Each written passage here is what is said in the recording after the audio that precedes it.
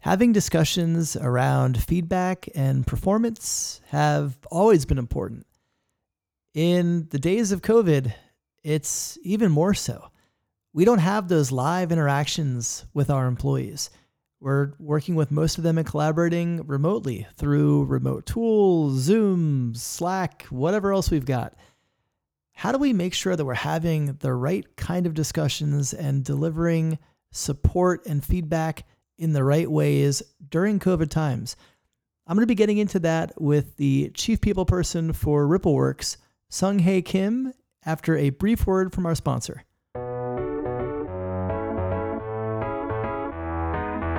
Redefining HR one podcast at a time. Support for the Redefining HR podcast comes from PIN. PIN is building the world's first employee-centric communications tool, enabling your employees to automatically receive helpful messages at key moments throughout their journey, from onboarding to promotions and everywhere in between.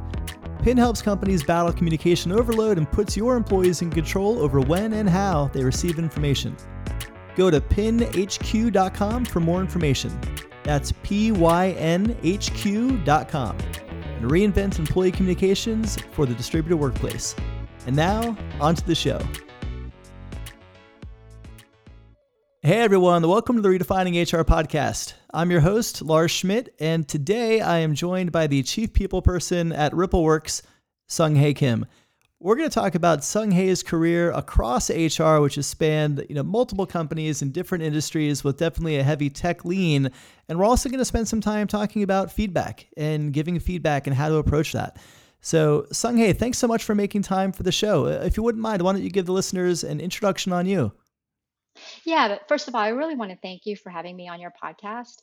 I remember when you first announced this within our People Network that you're going to be doing this podcast, and I thought this is going to be massively successful, especially this year. And to be honest, I was a little envious because I thought, oh, I wish I had thought about that. Given the experts that you've hosted, including some of my favorite leaders, I'm just really honored to be here. So, I work at Rippleworks, which is truly my dream job. It's a very unique model in that we're a nonprofit foundation that helps entrepreneurs in the social impact space scale their companies. And what we do is we pair them up with experts, for example, in Silicon Valley, who have expertise and want to give back. And the social impact ventures really could benefit from their skills. Yeah, it's a fascinating space, and I imagine, particularly at this time, given all things 2020, the demand for people giving back within that portfolio has got to be pretty massive. It's incredibly massive, and we've actually thought about how we can focus on what's needed right now critically, balancing that with our long-term strategy. And so some of the things that we've been helping with our ventures is how to deal with financial crises that are related to the pandemic, as well as all of the people related needs and thinking and strategies to help with the pandemic and help the organization cope and their teams cope with the pandemic. So it's been super interesting. Yeah, well, I definitely want to spend some more time on Rippleworks, but I want to really kind of get started with your start. What originally you've worked in HR in most of your career, almost all of your career. What originally drew you to the field? Yeah, I've been thinking a lot about this because now I'm at my dream job and I was reflecting on how I got here. When I was a kid, I loved watching TV shows that explained how things were made. And these were segments like on PBS. Back then, we had, I think, 5 TV stations that we could watch. And I watched a lot of PBS. And so there were these shows that talked about real life for kids to see what it was like in the world and how people worked. And the ones that I loved that showed how mass produced food was made, and I was so fascinated with factory workers and how they interacted with machines to get stuff made. Then zoom into college. I took a general psychology course and then learned about industrial organizational psychology and decided to major in that. And that was because it was the science of people at work and how they interacted to make things. And what interested me most was what motivated people at work.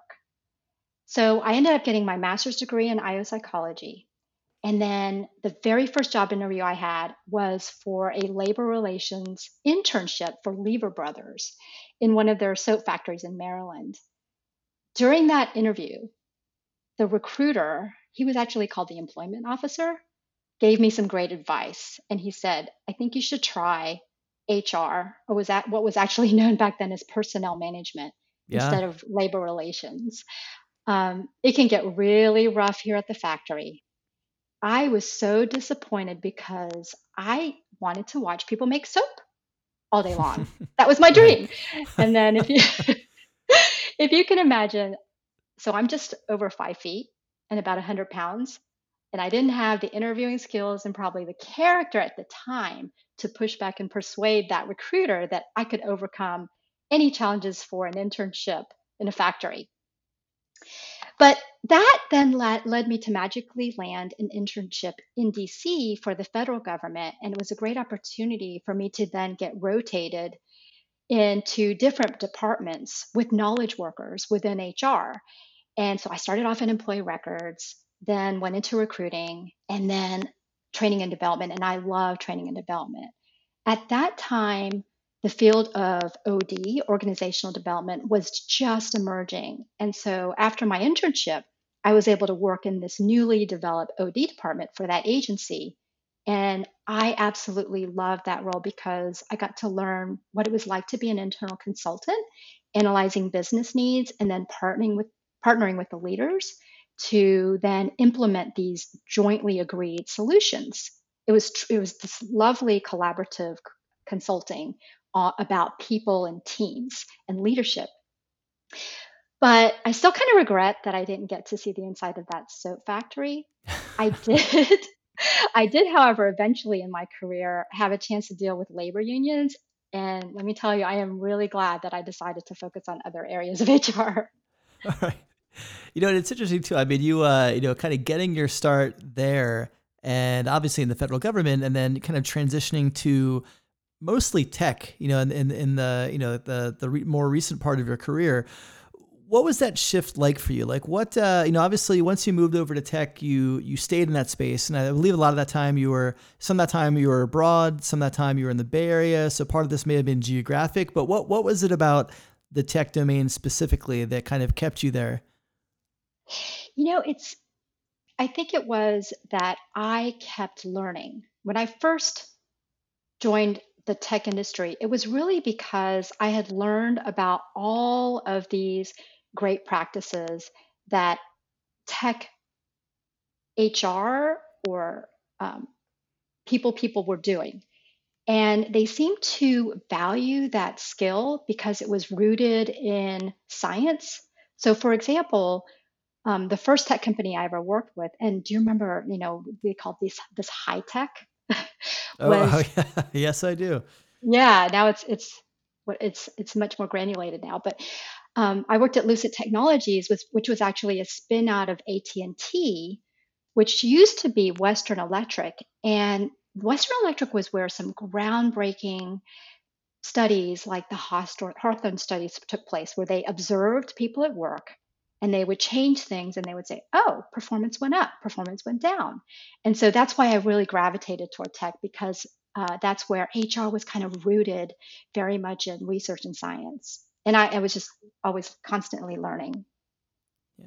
And I'm curious, your role now. So obviously now we're gonna get. I want to shift into your current role and talk a little about that. And it was interesting when I was kind of looking at your background ahead of this conversation and saw that you actually joined Rippleworks in March of 2020, right when the world kind of turned upside down with the pandemic. Like, what in the world was that like? Like, what was it like starting a new job, onboarding, especially in a role like yours, where you're, the role of a CPO was, instrumental within organizations, certainly at all times, but absolutely in March of 2020. So what was that, talk about kind of getting thrust into the fire right as you began your role. What was that like for you?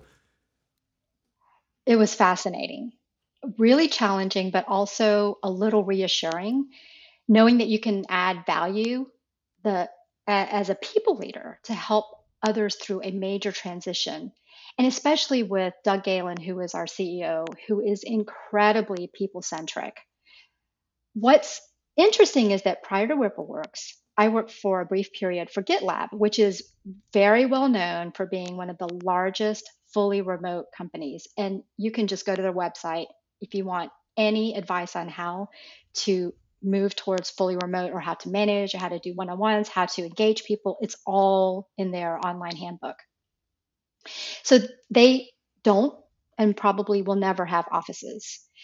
I realized pretty quickly at GitLab, which I'm certain will continue to be a massively successful company and it has a really strong culture. It wasn't for me. So you're right. I joined Rippleworks right when the pandemic blew up. And a few days later, before I started, the CEO of Rippleworks and I talked about whether or not we should have people work from home. This was before it was in force with shelter at home guidelines. So I started Rippleworks as a fully remote employee. And in some ways, my experience at GitLab really helped think through the transition for our employees, most of who loved coming into our lovely office in Redwood City. I know it was really challenging for our team members who love spending time with each other in person. And we engage with them to get all their ideas and ongoing feedback to make the best of remote work. But yeah, I mean, it's still hard for everyone. And I do need to remember that it's often harder on them than it has been for me because I was more accustomed to working remotely. But we've been allowing our team members to work in the office if and when they want, with restrictions on how many can be there at one time. I was even in the office yesterday, and it was so nice to work 10 feet away from another person. And we were able to go out and have lunch outside. I think years from now, we're going to look back on this moment and remember what isolation was like and how slowly the little things like social distant walks and lunches outdoors did a lot to stay connected. And for Rippleworks, since March, we've hired quite a few people remotely, and we've had to be extremely high touch in our recruiting and onboarding processes and engaging with the team to make the best out of all of this. Yeah, it's interesting. I think that it's been a forcing factor to really focus on the humanity of the process, right? We I think the art of onboarding and recruiting oftentimes can be lack some humanity. We're trying to optimize, we're trying to be efficient, and in doing so, I think it sometimes removes us from that one-to-one connection, and more importantly, I think that deeper understanding of how emotional and stressful and everything moving to a new job actually is. And so I think that this has really caused us to focus on that in ways maybe that we hadn't as much recently, as we've been really looking to kind of optimize how we do things. I'm curious for you, Sung-Hae, like you're in, I think for most people in the executive role within HR, whether it's a CHRO, CPO, head of people, whatever the title might be, who are guiding their companies through this, they had the benefit of time, right? They had been there. They kind of understand. They had relationships. They understand the organizational rhythms. They understood the leadership style and how they work together and how they communicate and what the appetite for that is. You walking in at the point you're making all these decisions and supporting the executive team and doing so, you didn't have that kind of legacy knowledge, that historical knowledge. How did you overcome that, right? As you're kind of working with your executive team and working with the organization to kind of chart your path for the, kind of right in the middle of the pandemic and beyond world. How did you do that without kind of the benefit of those relationships, that organizational, institutional knowledge, et cetera? Yeah, I think I learned quite a bit. At GitLab, I also was always 100% remote. And so there were some practices that GitLab had that you could kind of transport anywhere. But one of the things that I really had to do coming into Rippleworks was rely heavily on direction from the leadership team and feedback from all team members. And purposely, especially in my role, I'm the one that's looking after people. making sure that we have psychological safety, making sure that team members are taken care of. So I have to spend a lot of time with individuals and get feedback from them. And everything that we do as a company, we need to get feedback and all of the ideas, collaborate on ideas together. We're all in this together. So let's come up with ideas to be more engaged, to take care of each other, to check in with each other, and to be able to work in more flexibility, and how do we do things more asynchronously and get better at documenting things for people who you can't see all the time and meet with all the time. So I relied heavily on the people in the team, and they were very patient with me. I think that helps. And as you think also about, I think one of the things that a lot of us are struggling with now is, knowing that we're going to be in this, whether it's, all remote, hybrid, remote first, digital anywhere. I mean, there's a range of ways that we're thinking about this and structuring this. But I think one of the things that is certainly front of mind for most operators is culture, and especially for organizations that were a co-located, in-office culture, and now they're, if not fully distributed, they have a hybrid model. That's probably going to be happening for the, foreseeable future, as far as we can tell, particularly for those with offices in the U.S.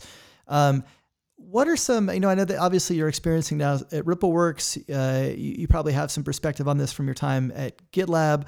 What are some ways that people executives and people operators can create, programs and systems and structures that support culture in environments where, again, especially for those organizations that shifted from, in office to distributed, and they don't have necessarily those kind of cultural customs and rhythms that a place like GitLab might, who's always been kind of completely distributed.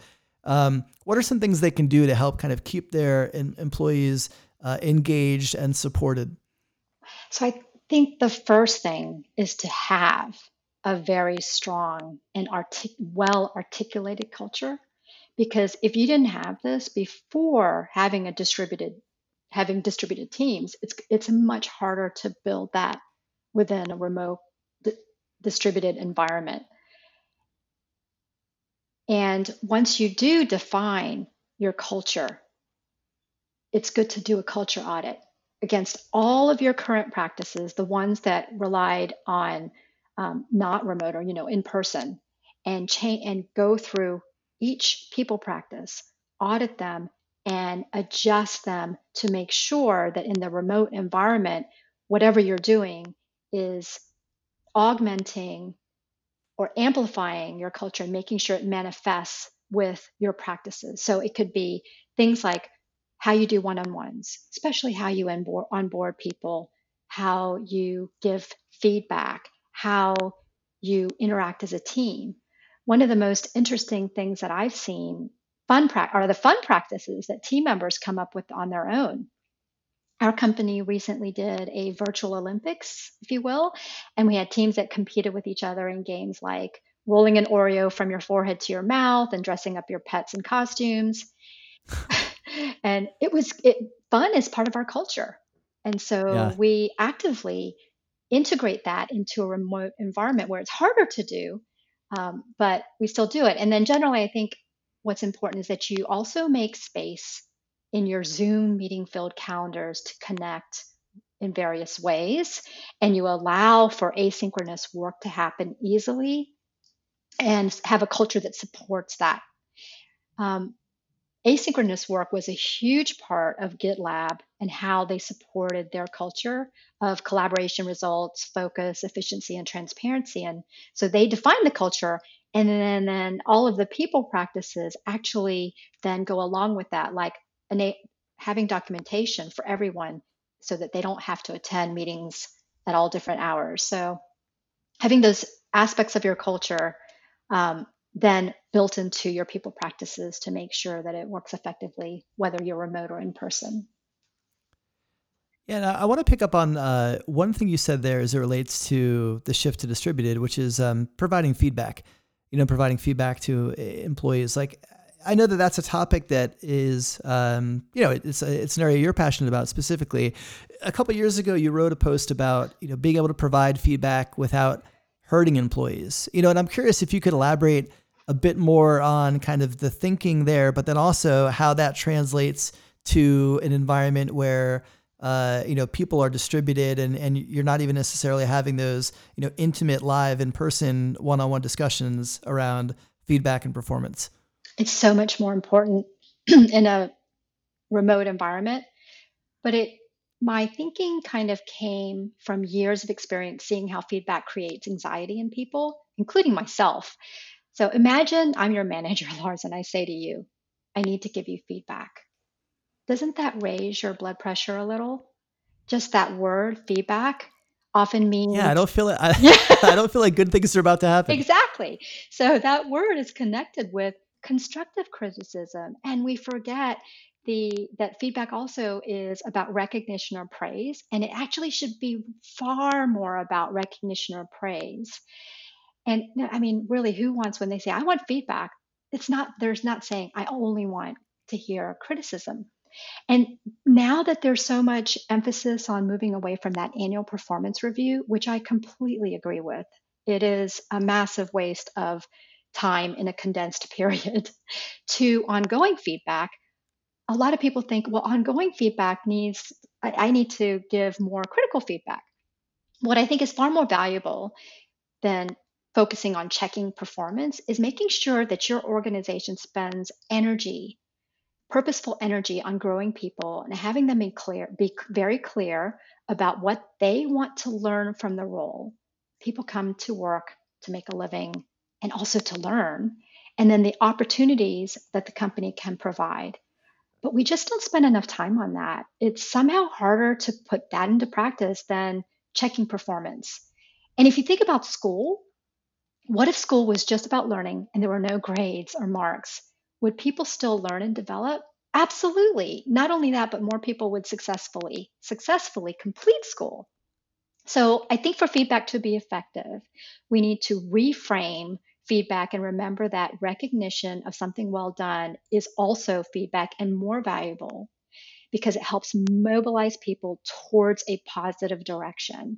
And then we should change that stimulus response to feedback from a response of dread to one of more openness, and that it becomes a true gift because let's be honest, not all feedback is really a gift. And feedback, when it is a gift, builds the person up and motivates them rather than leaving them feeling bad about themselves or confused. Yeah, and it's interesting. I think as we talk about feedback and conversation and communication, I think particularly, if we're staying within the world of tech, where, for years we've lionized this idea of radical candor, right? And that's the way that we should behave. That's the way that we should have conversations. And, I think radical candor with context and at times perhaps training in terms of like what it is and how to use it constructively, I think that can be really helpful. I don't think a lot of companies do that. I think a lot of them embrace this notion of radical candor with no kind of double click guidance or definition on what that means. And then you have people that can see that as a path to be jerks, right? And just say whatever they want and say what's on their mind and not be constructive and not be helpful. And so when in an environment now where so many companies, again, have shifted to distributed work, what are the risks that you see for companies that, outwardly state that they embrace radical candor? Definitely psychological safety. So Yeah. I think that radical candor, has a place, especially when harm is being done or about to be done, or when there's a business risk. You need to be frank, honest, factual, and quick. Tear off that band aid. I also think it's useful when someone says, hey, I'm working on a specific skill or something specific, and I want you to flag when I'm off track. I'm inviting you to do that. I'm inviting you to have candor with me. So, for example, I'm working on being more succinct in my presentations. I'm working on having better follow through on this project. Then you've been invited to be to have that candor. But I don't think it's appropriate for ongoing motivational feedback unless it's done with that consent, because it does break down psychological safety, which is about building trust, mutual respectful relationships where people can be open with their ideas. So I would like to offer a different approach, if I may. Yeah, absolutely. So there's a couple of models that I like, and this has evolved over time. One is called the ask model that I learned from Pivotal Labs. And that is ensuring that feedback you give is actionable, specific, and kind. So that's ask. As an example, let's say you have toddlers jumping on the sofa. Instead of saying, stop jumping on my sofa, you should say, hey kids, why don't you go jump outside? So that's actionable and specific. You're focusing on what the person can do. And by the way, you should also be able to role model that behavior too. There's nothing worse than getting feedback from someone who isn't able to role model what they want you to do. I've also been listening a lot to Marshall Goldsmith's approach to coaching after he's now been doing this for decades. And I think arguably is one of the world's gurus on coaching and feedback. And now he's sharing his wisdom.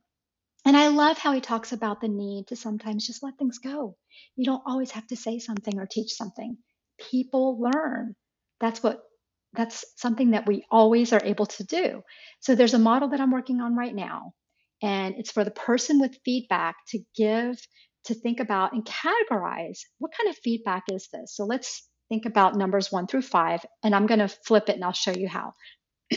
So 1 could be what I talked about, urgent and important where harm is being done, business conduct violation, harassment, bullying, law breaking, along those lines. That is the highest category of feedback, and that needs to be done immediately and directly. Action has to be taken quickly. 2 is a pattern of lack of performance or behavior, or you have some behavior concerns that have become a pattern. This is where you give feedback in terms of the situation, behavior, impact, and you may also need a performance improvement plan depending on the situation. It's true performance feedback. Then 3 is more of a course correction. For example, when someone is leading a project and they just need to course correct. 4 is a mistake when someone is learning a new skill or experimenting. And 5 is an observation, information. Hey, I noticed this. I should let the person know. I'm not even sure how valuable it is, but I need to get this off my chest. So the problem with ongoing feedback is that a lot of people think they need to give consistent feedback on the 4 and 5, like that observation or get something off your chest. When in actuality, it may not even be that important. You can let it go. People will be people. They have different ways of doing things than you do. People make mistakes while they're learning. You want to encourage them to experiment and make mistakes and learn from their mistakes, and that's okay. So instead, flip it and let's apply the categories to motivational feedback. 1, major milestone that someone accomplished. 2 is a skill that was acquired, for example, that was in someone's development plan. 3 is someone course corrected on their own. 4 is someone learned from their mistake, or they tried something new and they took the courage and then they talked about the learnings from that risk. 5 is then I like something that someone did and I want to tell them. As people managers, as leaders, shouldn't our main goal be to motivate and encourage people? And this means to focus far more energy on that positive feedback, especially the 5 through 2 that I mentioned, and not, I liked what you did there. But we often do a lot of feedback about what we liked about something that someone did. Yeah, I think that the way you frame that is really interesting. And I think it's a great takeaway for listeners is just, the focus should be, a big focus should be on building up behavior and reinforcing positive behavior and recognition. I think that's even more so important these days when people are remote and they're not getting that same level of kind of in-person connection, thanks, whatever, however you may frame those. Maybe something the kind of company customs that you may have as a co-located office, so you have to find ways to kind of match that feeling and that spirit in other capacities when people are remote. Sung-Hae, last question for you. For listeners that are interested in the framework you've laid out, they want to learn more about performance, coaching, feedback. What are your favorite resources? What are some things that could be links, could be people, platforms? What would you recommend people check out? Oh, a couple of things would be anything by Marshall Goldsmith, especially I think he's his most recent work. And I'm really enjoying the reboot.io podcasts. They talk a lot about letting things go and focusing on the most important things. Great. Well, Sung-Hae, I really appreciate you making time to come on the show and share your wisdom and experience. And thanks so much. I think you gave myself and listeners a lot to think about. Thanks. It was great being on your show. Thanks for tuning into this episode of Redefining HR. For more information on the podcast, past episodes, future guests, the Redefining HR book, or free resources, be sure to check out redefininghr.com. And if you dig this podcast, why don't you share it with your CEO, your executive team, and your friends to help them discover what Redefining HR is all about. If you really dig this podcast, I'd love for you to leave a review on whatever podcast delivery vehicle your ears prefer. See you next week.